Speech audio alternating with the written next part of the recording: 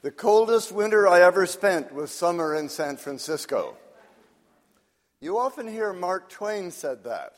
Of course, Mark Twain never actually said that. We keep repeating it because it's true in our own experience.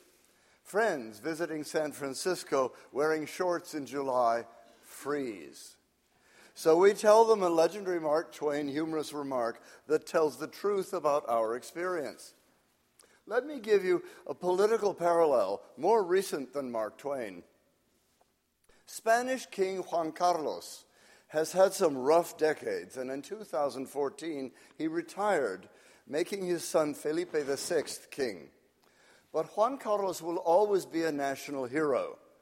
The fascist dictator Generalissimo Francisco Franco had ruled Spain for 40 years, always promising to restore the Spanish monarchy. Franco kept the rightful King Alfonso XIII out of Spain, while Franco schooled the young Prince Juan Carlos to become a right-wing monarch. And when Franco died, Juan Carlos was duly enthroned as king. Then the Spanish Cortes, the parliament, began passing democratic reforms. So the fascist generals decided to take over again. Their soldiers stormed the Cortes, claiming they were acting for Queen Sofia. They held the delegates hostage, demanding they revoke those new laws. But the young king took his little son Felipe by the hand and went to the Cortes. And when the generals tried to stop them, Juan Carlos led Felipe right through them and into the chamber and commanded the troops, "Lay down your arms. I am the king." You may know that's how Spanish kings signed laws, not writing their names, but only, "Yo, el rey," I, the king. Within minutes, the fascist soldiers did lay down their arms. Soon, the Cortes passed more democratic reforms, making Spain the most liberal of all Catholic countries, with divorce and same-sex marriage legal, genders equal, and public education free. Meanwhile, the Spanish people created a legend telling the truth about that critical day. We don't know what Juan Carlos actually said to his little son Felipe as they strode past the generals. His American biographer, Philip Preston, records 1,000 exciting details except this one. But the Spanish legend has him say, "Tú eres el príncipe de Asturias, hoy verás para qué sirve un rey." You are the crown prince. Today you will see what a king is for. And the legend tells the truth. Juan Carlos's bravery showed what a king is for. For decades, only 2 European national airlines flew a royal crown on their tailpieces, Spain's Iberia and Dutch KLM, both countries whose king and queen faced down Nazi and fascist conquerors. Our biblical book of Acts reads like a history play with actions and dialogues, as if somebody had sat nearby writing down everything the apostles did and said. Of course, nobody was actually sitting nearby. The book of Acts is a bunch of sermons written up years afterward. Those sermons don't recount exactly how things happened. Instead, they tell us the important truth about what was going on a generation later in the community that wrote them up. The stories and speeches in Acts tell us how the Christians lived who wrote that book. One big change appears here in a splendid legend we just heard. St. Peter sees a vision of animals, kosher and not kosher, with a divine command he should eat them all, saying, "What God has purified, you must not call impure." And at once, Peter meets people from other nations who seek to learn the gospel. This legend tells about the biggest real change in early Christian life. Today, anybody can join most any religion they like, especially in California. But not in biblical times. Being a Jew in biblical times was a gift from God. Becoming a Jew was not possible, not ever. Gentile impurity was not ritual impurity and could not be cleansed. The only way to be a Jew was to be born one. Neighboring peoples who tried to join up were betrayed and massacred right after circumcision.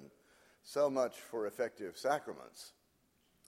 The very first Jewish group who welcomed and incorporated non-Jews was the Jewish group we now call Christians. St. Paul wrote letters showing how the deepest values of Hebrew Scripture applied in this new community of many peoples. Our group called Christians were only the first. Over centuries, other Jewish groups made a similar shift. Today, most of our fellow Jewish groups, and most Muslim groups too, welcome conversions. But for the community that wrote the book of Acts, this was big news.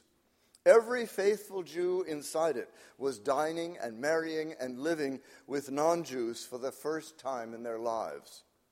And this change has shaped the church we know today, whatever its failings, everywhere around the world. The community that first made that change wrote a legend in the book of Acts telling the truth, not really about a Hollywood animated effects vision and the divine command 2 generations earlier. It's about their own everyday experience living together among people who are different. Today, some nations like Japan still do not allow foreigners to sign up. The American scholar Donald Keene, who rescued the Kabuki Theater after World War II, he became a cultural hero there. So before he died, a special act of the Japanese Diet conferred citizenship on Keene. That's the only way you or I could become Japanese. And even in our melting pot country, a broader community has become real slowly, as Californians with Japanese forebears discovered when they were imprisoned during World War II. Indeed, our national history is harsher than that. Today's politics focus on the conditions Black Americans suffer as heirs of Africans enslaved centuries ago. But my European immigrant forebears did more terrible things to my Native American Iroquois forebears than African slaves got. Grand thefts, forced exiles, treachery, and repeatedly genocides. The very first law passed by the California Republic was a bounty on the heads of Native Americans, whom white people could kill any time for any reason. All the more remarkably, then, Native Americans have become the most patriotic soldiers serving in the United States military forces. Navajo, Pueblo, Hopi, Apache, all victims of white genocides for centuries beforehand. Native Americans handled World War II naval communications, speaking languages that Japanese codebreakers could never translate. They helped win that war for the rest of us whose forebears had massacred their forebears only 2 generations back. Today, Native Americans populate the poorest American state. You know, New Mexico is poorer than Mississippi. While hundreds of millions of dollars Congress appropriated for their relief has vanished into bureaucratic darkness, and Lakota activists languish unlawfully in pretrial detention for a lifetime. Yet these fellow citizens defended our nation's true values even when others failed to. Your rector, Chris, has invited me to preach here 5 times. Each time, it strikes me that St. John's is the one California congregation I preach for where everybody looks just like me. Well, almost everybody.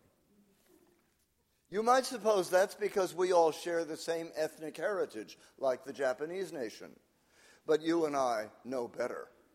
St. John's members have lots of heritages. My $50 says a fellow member in a pew near yours has Native American forebears just as I have. Invite them to tell you at coffee hour. Here at St. John's, All heritages live and worship and serve together in one community now, whatever our grandparents may have done to each other or for each other. That's the truth about St. John's Episcopal Church. That's our inheritance from the community that made the big change the book of Acts tells us about.